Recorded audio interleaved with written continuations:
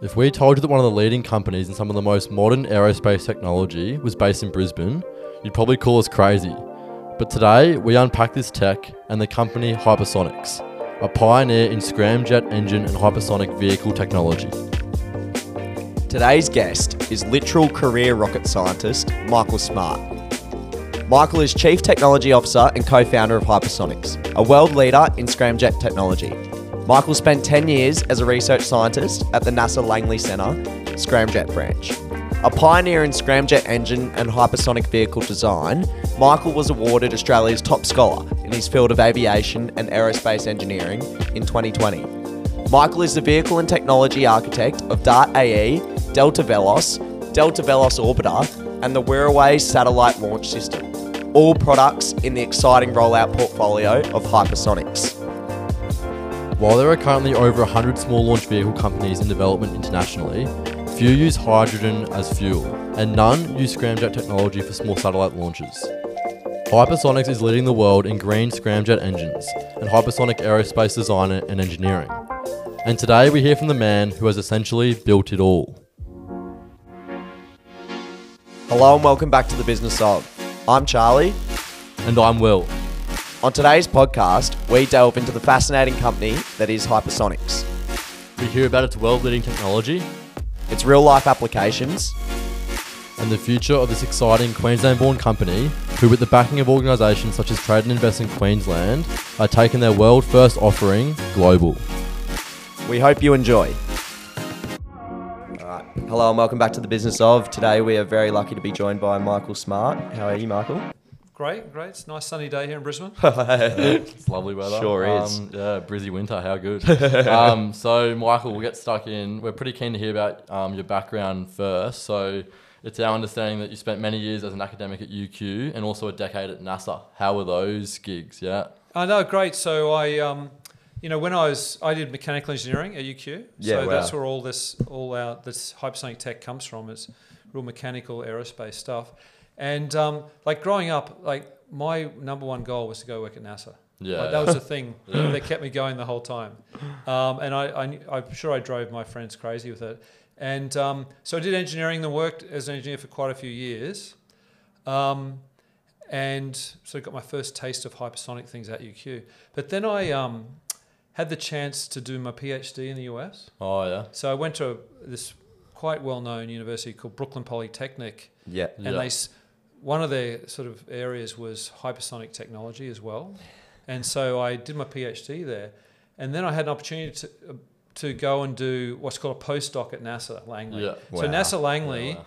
NASA has a lot of different centres. Langley is the place where they do all the high-speed aerodynamic type stuff. Yep. And also this stuff about scramjets, which is what I was really interested in. So I was able to go there as a postdoc, and then I eventually stayed there for 10 years and became a research scientist and everything, and just had the most fantastic time. So many great things to play with. Big, massive wind tunnels. We had a wind tunnel, it's called the 8-foot tunnel. So it's not 8 foot long, the diameter of the tunnel was 8 feet. That's crazy. And it was like 100 meters long. Yeah. So, and we tested hypersonic aircraft in there. Really? That's what we did. It was bloody awesome. And around middle 2000, so 2005, there was a group back in Australia doing flight testing of hypersonic stuff and scramjets. And I really wanted to get into that, and I was keen to come back to Australia as well. Yeah. And so came back to the University of Queensland and then spent 15 years there in the Centre for Hypersonics. And the great thing about UQ, it was doing lots of flight testing, but it has this special wind tunnel. It's called a free piston shock tunnel, but basically it's a tunnel that you can test these scramjet engines at the exact conditions that you would have when they're flying. That's in the incredible. upper atmosphere. Far out. And it's one of the few facilities in the whole world. And it was actually developed by a guy at UQ who's called Professor Ray Stalker, who was my supervisor many years ago. So I spent a great number of years there. And then it was time to, commercialise, right? Yeah, happy days. And we'll get into that because I guess the pathway from academia to commercialization is a pretty tough one. It's complicated. A lot of people often find too hard, or they find it confusing, and you need a good partner and a good network around you. Can you speak to the development of that, I guess. Yeah. Yeah, so it is complicated. There's, and I think it's in Australia we're terrible at it. There's lots of fantastic, technology and ideas that are developed to sort of a research level in universities in Australia, like really amazing, and punch above our weight worldwide. But the skills that you need to do that are not the only skills that you need to run a successful technology company. There are other skills that you need. And the complexity for academics, I think, is being able to, bring a partner on who can add that add that together with the cool technology, and put together a real business. And so it's a totally different skill set. I've been in business now for 3.5 years. I have a business partner, Dave Waterhouse, who's the CEO of the company. I'm the CTO. Yeah. And really, the reason we've been successful up till now is it's the combination of the business knowledge and the technology that's made it successful.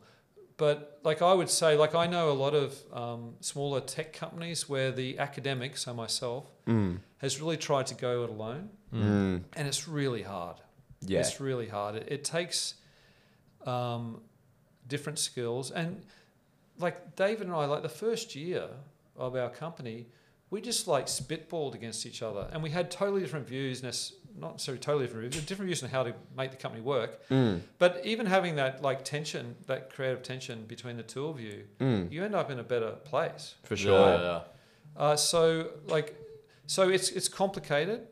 I think the other issue in Australia is more of a commercial thing where the universities have a really weird view on what intellectual property is. Yeah, right. And how to make the most of intellectual property. Intellectual property can be the most wonderful thing in itself and can be sitting there on a table or on a computer somewhere. Yeah. But unless someone is motivated to invest in that intellectual property financially, it just sits there. Yeah. And if the universities make that intellectual property too expensive for people to take advantage of, then they just don't do it. Yeah. And so a lot of universities, they want to put these enormously high licensing fees on intellectual property and try to get all this upfront cost in place. But then it just puts this barrier to making use of that intellectual property. Yeah. The better way is to say, okay, we have this intellectual property. Here it is to a company. Go and use it. But if you end up making some money out of the intellectual property, well, we'll take our fees then. Because then everyone's winning. Yeah. Right? Everyone puts effort in and everyone can win. But to put these barriers up initially, it just shows a lack of understanding of how business works, really, in my view. Yeah. And I've been very disappointed in universities in Australia. Yeah. In the States, if you're an academic like I was here, Yeah. if you're in the States, if you don't have 3 startup companies and you don't have your postdocs doing slave labor for your startup companies, you're not going to get anywhere in the university. Yeah. And Germany has a more formalized way, which is more aligned with big companies. So, to be a professor of mechanical engineering, you need to have worked at BMW or some other company beforehand. Otherwise, there's no way you're going to become a professor. So it's a totally different system. Our system just really doesn't work. Yeah. We've been lucky. We've got going to here, but it hasn't been that easy. Yeah. And other techs have come out of Australia as well, but it could be so much better. Yeah, and what's sort of what can drive that change? Is it something you can legislate, or is it just the unions have to change their mindset? It's the attitude of the universities. Yeah. That they just need to say change the mindset. Change the mindset. Here's our intellectual property. Go and run with it. But if this ends up being successful, then we'll take our cut. And that's the way to really energise all this great intellectual property that's been created at universities. And now we'll step into Hypersonix a bit now, and I guess probably your past 3.5 years, you speak to your time there. Hypersonix is leading the charge in the sustainable aerospace movement, is our understanding. Can you speak to the business and give our listeners an understanding of what you guys are looking to achieve? Yeah, so I might just step back a little bit and explain. So our company's called Hypersonix with an X at the end, right? and we make and fly hypersonic aircraft. Now, what hypersonic means, it's so the speed of sound is Mach 1, and so the sound of my voice going to you guys right now is Mach 1. Yeah, it's about 1,000 kilometers per hour. Supersonic is anything above Mach 1. So the Concorde, for example, flew at Mach 2, which is supersonic. But anything above 5 times the speed of sound is hypersonic. So, that's so sharp. more than 5,000 kilometres per hour. That's pretty quick. That's like Mark Wood bowling off the long run for England. Oh, off the really long run. So it's really fast, and the thing about it is, if you want to fly hypersonic speed, you need an engine that works at a hypersonic speed. Jet engines don't work at hypersonic speed. They have all these turbine blades and other things that just melt. So what we've developed, these engines have been worked on for more than 50 years. They're called scramjets. Supersonic combustion ramjets. And they're an air-breathing engine, just like a jet engine. Like they take in the air, just like a jet does, add fuel, burn the fuel, generate thrust. We do exactly the same thing, but our engines work at hypersonic speed, so Mach 5 and above. And that puts us in a really interesting place because we have jet engines for lower speeds. We have rockets which are very, very inefficient but can sort of cover all the speeds. And now we've got these technologies, these hypersonic technologies, which can enable aircraft to fly Mach 5 up to Mach 10.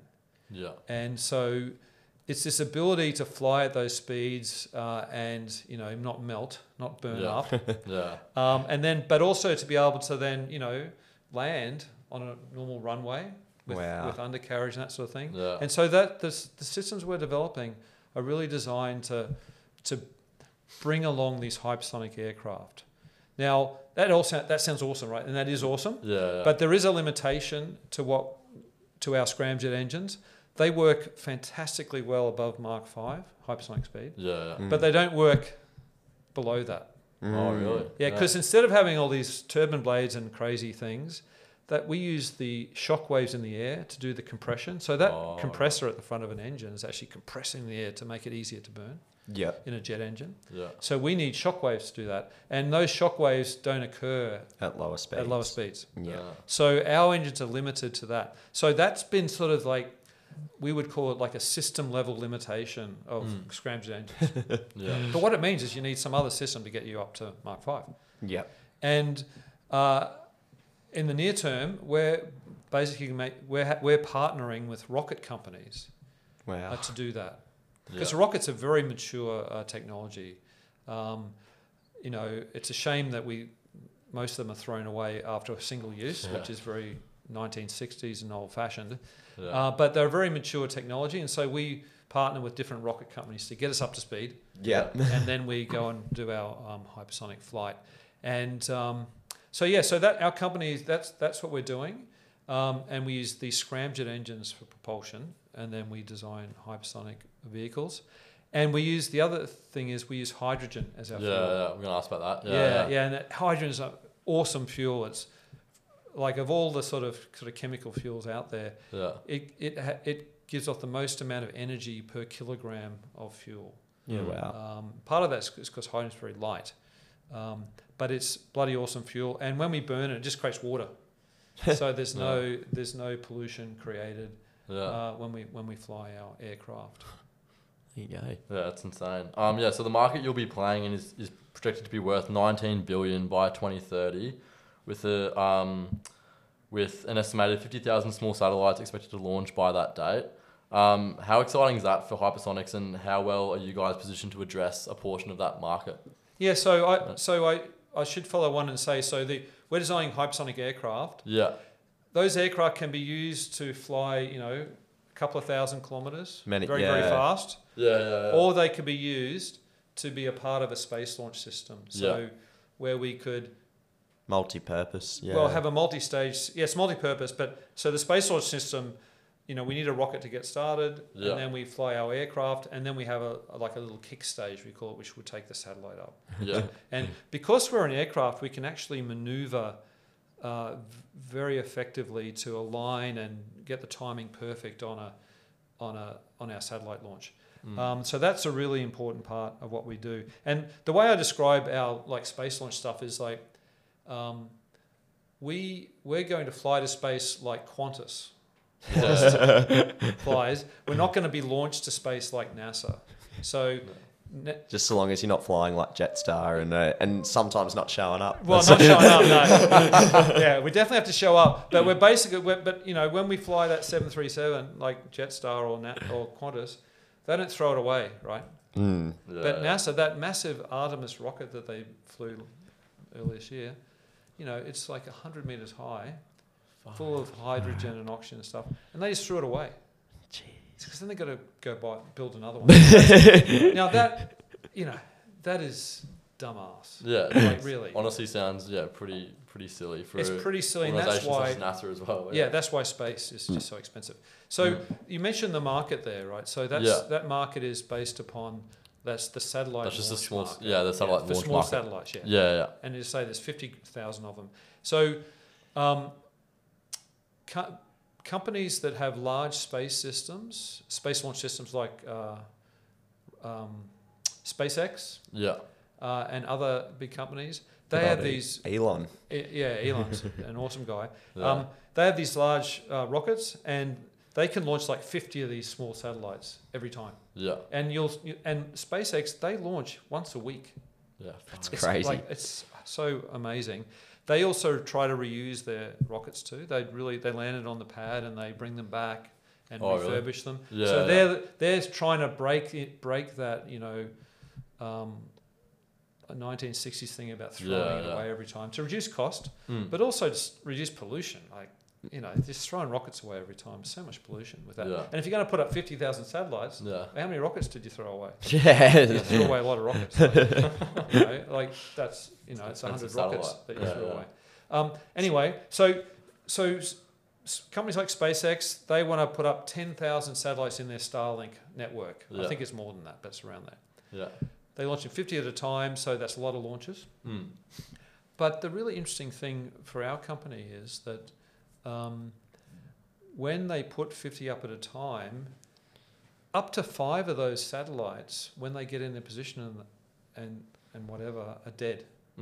Wow. So there are actually holes in the network all over the place. Yeah. And those holes, no one knows where they're going to be. Yeah.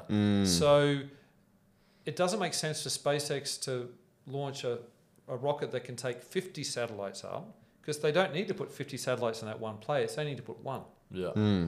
So what we're planning to do is to supply replenishment services to companies like SpaceX. So we would design a much smaller system based on our hypersonic aircraft. And we would just launch one satellite. We'd launch it very specifically in a very specific position and a very specific timing. And so we can fill holes for them. Yeah. So we're developing space launch technology. It's more scaled to what we can develop here in Australia. But we're trying to work with these big, very successful companies. We're not trying to compete with them. And when you're starting a new small business, you don't want to compete with the gorillas, right? You want to be able to scratch the gorillas so they can feel better. Yeah, exactly. You got to pat them on the back. And so that's our business model. Yeah, that's our business model on the space side anyway. Yeah. On that B2B Be Elon's side. best mate. Yeah, exactly. Yeah, exactly. Yeah. Wow. So I guess another thing Charlie and I were very interested about is the funding aspect of a business like Hypersonix. Obviously, your runway to revenue is probably quite long. Yeah. So what's it like trying to fund that along the way, knowing that obviously you and Dave have such great conviction in the business? How is it trying to convince other people to keep backing you guys in, and that Hypersonix will work out in the end? Yeah. So we have to have that long-term vision of a company, and we have to have a fairly good idea of what's the spend to get that system operational. So it's actually of the order of about $100 million, which Will can cover most of that. Yeah, Will. Just your check. Oh, you don't have to check. Credit card's fine. But yeah. So and we have like a 5-year plan to get to that, but along the way what we've come up with is some products along the way that use the same core technology, the scramjet engine, and our ability to fly these aircraft and use hydrogen fuel. But develop like smaller systems that can't necessarily fly to space, but can do other things that are very interesting. And so that's what we've done. So, but just to answer your question, how are we funded? So we're privately funded. Mainly family offices, high net worth individuals, that type of thing. But in addition to that, we've also been quite successful and very thankful to the Department of Industry, Commonwealth Department of Industry. They've really helped us out a lot. We've got an accelerating commercialisation award from them. Wow. That was our first one. We've got another thing that's called a CRCP, which is like a technology development project. And then last year, which is actually funding a first flight of one of our vehicles, we got a grant called, it was a Modern Manufacturing Initiative. Wow. And so that's, as I say, that's going to fund a flight. So we've been quite successful in getting the grants. What's really interesting about the grants is they're match funding. So our flight project is like, less than $20 million project, but the government will only fund, half of that. So we've got to go out and raise the other half, and it creates like an interesting tension in raising funds, and I actually think it's a pretty good system. Sort of put your money where your mouth is to an extent, but now that you've done that, we'll give you a little bit of a prop up. But also like it sort of gives confidence to investors that if the government's investing, 8-10 million, gives confidence both ways. It's quite interesting actually the way the Department of Industry do that. I didn't think of the psychological aspect it has. It does. It definitely has that. So that's how we're funded, and so in order to, but we got to a point about a year ago, maybe 18 months ago, where our investors said, we really would like to see you fly something. So I've been involved in a lot of hypersonic flight testing from a research perspective, but we've never actually flown like a prototype vehicle or anything like that. And so we stepped back and we thought, well, what would we do? And we formed a partnership with a rocket company, and this is what we proposed to the MMI, was to fly a small vehicle, a tech demo, essentially. So the Modern Manufacturing Initiative. And so it's this tech demo. So it's called DART, and if you look on our website, you can see it there. It's a lot of it's 3D printed and everything, so we're using all this great modern tech. But it's about 3.5 meters long, flies at Mach 7, so 7 times the speed of sound. That's quick. It's an aircraft, so it has all aerodynamic control. That's another thing. So it's a fully autonomous aircraft. And we have a very strong autonomy team within our small company. And so that's what we decided to do. But so that was a tech demo, right? And what's really been interesting about it, David and I have been in the US talking about what we're doing and other places, and we got a really strong response on this DART vehicle. Really? Because there's a lot of interest in hypersonic technology nowadays. We all know about the Russian and Chinese weapons and other things. We're not a weapon. We're like a platform to fly hypersonic. But there's a real interest in flying, having a lot more flight time in hypersonic conditions. So you can test all sorts of weird and wonderful things that you might want to have on a hypersonic aircraft. And this Dart that we developed, that really grabbed the interest of a platform that's relatively small. It's fairly inexpensive. We actually have a very inexpensive system for a scramjet. There's no moving parts. Use hydrogen as a fuel. We can turn our engine on and off. We have a very, very simple system relative to other scramjet systems that are out there. And that's like taking that real Australian view on technology. What I find there's a real view here. It's a culture sort of view about, when we develop technology, we keep it as simple as we can. And complexity is the killer. And that's the case with our scramjet engine. Yeah. So you believe the simplicity holds you guys in good stead? Oh, definitely. Because complexity is just cost and schedule. Yeah. So nothing should be on there if it can't justify itself in terms of systems. But this simple solution is always the best solution. And sometimes you have to accept some limitations there, right? You can't have every bell and whistle. But the thing is, once you get a simple system in place and flying, you can then add stuff to it. So that's the view we're taking. So anyway, we've got a lot of interest in that, and so we've just late last year we actually got a contract with a group. They're part of US Defence. They're called the Defence Innovation Unit. Yeah, wow. And we have a project with them to build and fly 3 of our darts. Yeah, wow. Yeah, and that's been a real game changer for us because that's revenue now. Yeah. Right, that's revenue that's come to the company, and that's going to enable us to then get investment to build our bigger systems.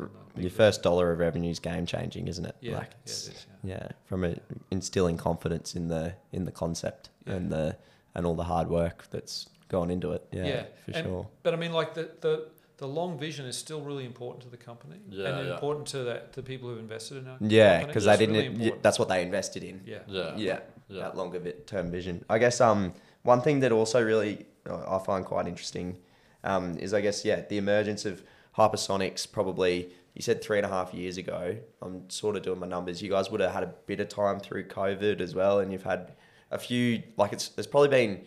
There's a frothy period after COVID there for funding from some respects, and then now slightly tougher period. How do you sort of keep your emotions on an even sort of keel as a startup founder? Because I think people in Australia probably that's a wrong comment. I think people sometimes don't understand, not Australia in general, but people sometimes don't appreciate how hard it is to found your own business. And so can you speak a bit to some of those emotional up and downs? I guess that'd be pretty tough. Yeah, it is tough.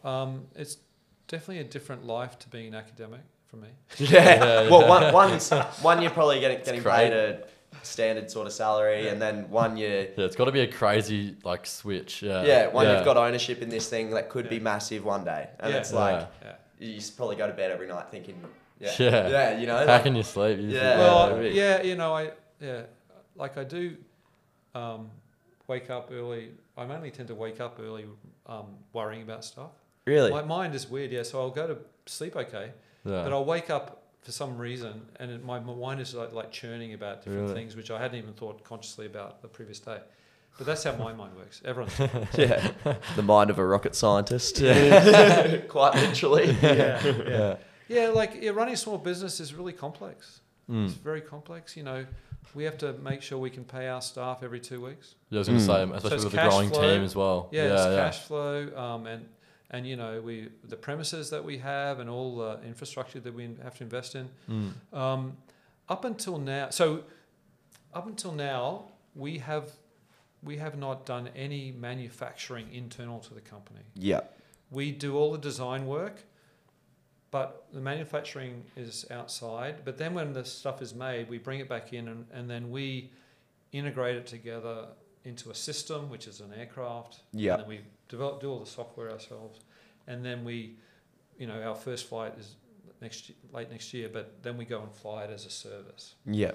But we don't do manufacturing. And the reason we don't do manufacturing yet is there's a lot of infrastructure cost Oh, in heaps. manufacturing. Yeah. It's what we'll need to do to really bring in the revenue over the longer run. But at the moment, we don't do that. We're about to move into an integration facility where right now all our engineering team are in Fortitude Valley in a place called the Precinct. So The Precinct very well. yeah, It's a so good spot. nightclub central. Will knows the Nice. Precinct. Nice knock off at Friday then. Yeah. It's Yeah, your it backyard. tends to start about lunchtime on Friday in the In the Precinct. Valley, the valley it does. But and then we also have a like corporate office in Sydney because Dave's Sydney based. Yeah. But we're moving into an integration facility where we also have like a separate place where we do a lot of testing and things, but we want to bring it all together. Is that place top secret? Is it? No, it's not top secret, but we're in the process of signing leases and all that sort of stuff. Love Yeah. it. Shout out to all our real estate magnates out there. So we're pretty close, and it'll be a really great place for us to bring all the engineering and the operations sort of stuff together. Yeah.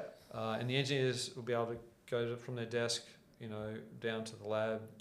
Yeah, that's awesome. Do all the software testing and so it's going to be fantastic. That'll be really cool for us. Yeah. Yeah. Will that be in Brisbane or In Brisbane? Sydney? Yeah. That's Oh, awesome. And that's exciting to get you guys sort of able to be in together because I find that pumping in Queensland. That's awesome. it's exciting for Queensland for sure as well. Yeah. Like I know obviously you guys probably aren't just Queensland with Dave's presence being in Sydney. Probably some of your funding, I imagine, comes from interstate as well. It's Australia-wide our funding. Yeah, so we have exactly. some great investors in most of the eastern cities. Which is awesome. But I think, in terms of sort of the innovation landscape, it's exciting. Well, we think it's exciting that there's a company like this coming out of Brisbane. No, we're excited too.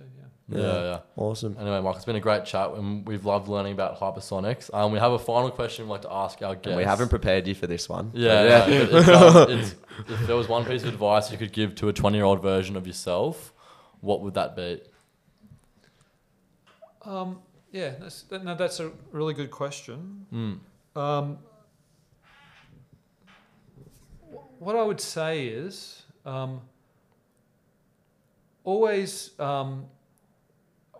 in terms of your professional life and that, but even broader than that, always do the thing that interests you most. Yeah. Because you'll do such a better job if you're really into something. And that doesn't mean you never do any hard work and you just flit around and stopping doing things just because it gets hard. But you should always do the thing that really gets you out of bed and gets you excited. And be prepared to be... I was going to say obstinate about it, but I mean, there probably are more positive words than that. But what I mean, like, don't give up. Yeah. Don't give up just because your mates are all doing other things. They're off in, accounting firms earning massive salaries. Steady on. Like, don't give up on the dream, your dream. That could be your dream. But don't give up on your dream or what you really want to do. Yeah. And I think that's so really true. important, like no matter what you do in life. Because you want to be able to get out of bed in the morning and enjoy what you're doing. Yeah, for sure. Because you'll do a much better job of it. And I can pretty safely say there's someone who hasn't... there's no one who has followed scramjet technology probably as closely as you. And I think it's a great accolade for yourself where you've taken Hypersonix so far. And I really look forward to seeing where the company continues to progress. And it's going to be a great journey. Hope you guys continue to get the support you've had so far because, people are getting around it. Yeah. And what I would say actually is that, a lot of stuff that we're doing in the company, it's all built on the shoulders of Ray Stalker. Yeah. There's another colleague of mine, Alan Paul, another colleague, Richard Morgan. Like, we have this fantastic community, Hypersonic community in Australia. It's recognised worldwide as the pinnacle of hypersonic tech. And and we all work together, and it's all built on the shoulders of the previous generation. Too humble. Yeah. Awesome. Yeah, way too humble. Yeah. Awesome. Thank you so much for your time today, Michael. We really appreciate it. No, it's great been chatting awesome. to you guys. Thank you. Thank you for listening to The Business Of. If you enjoyed the show, please consider rating and following us on your chosen podcast platform, LinkedIn and Instagram, as it helps others find us.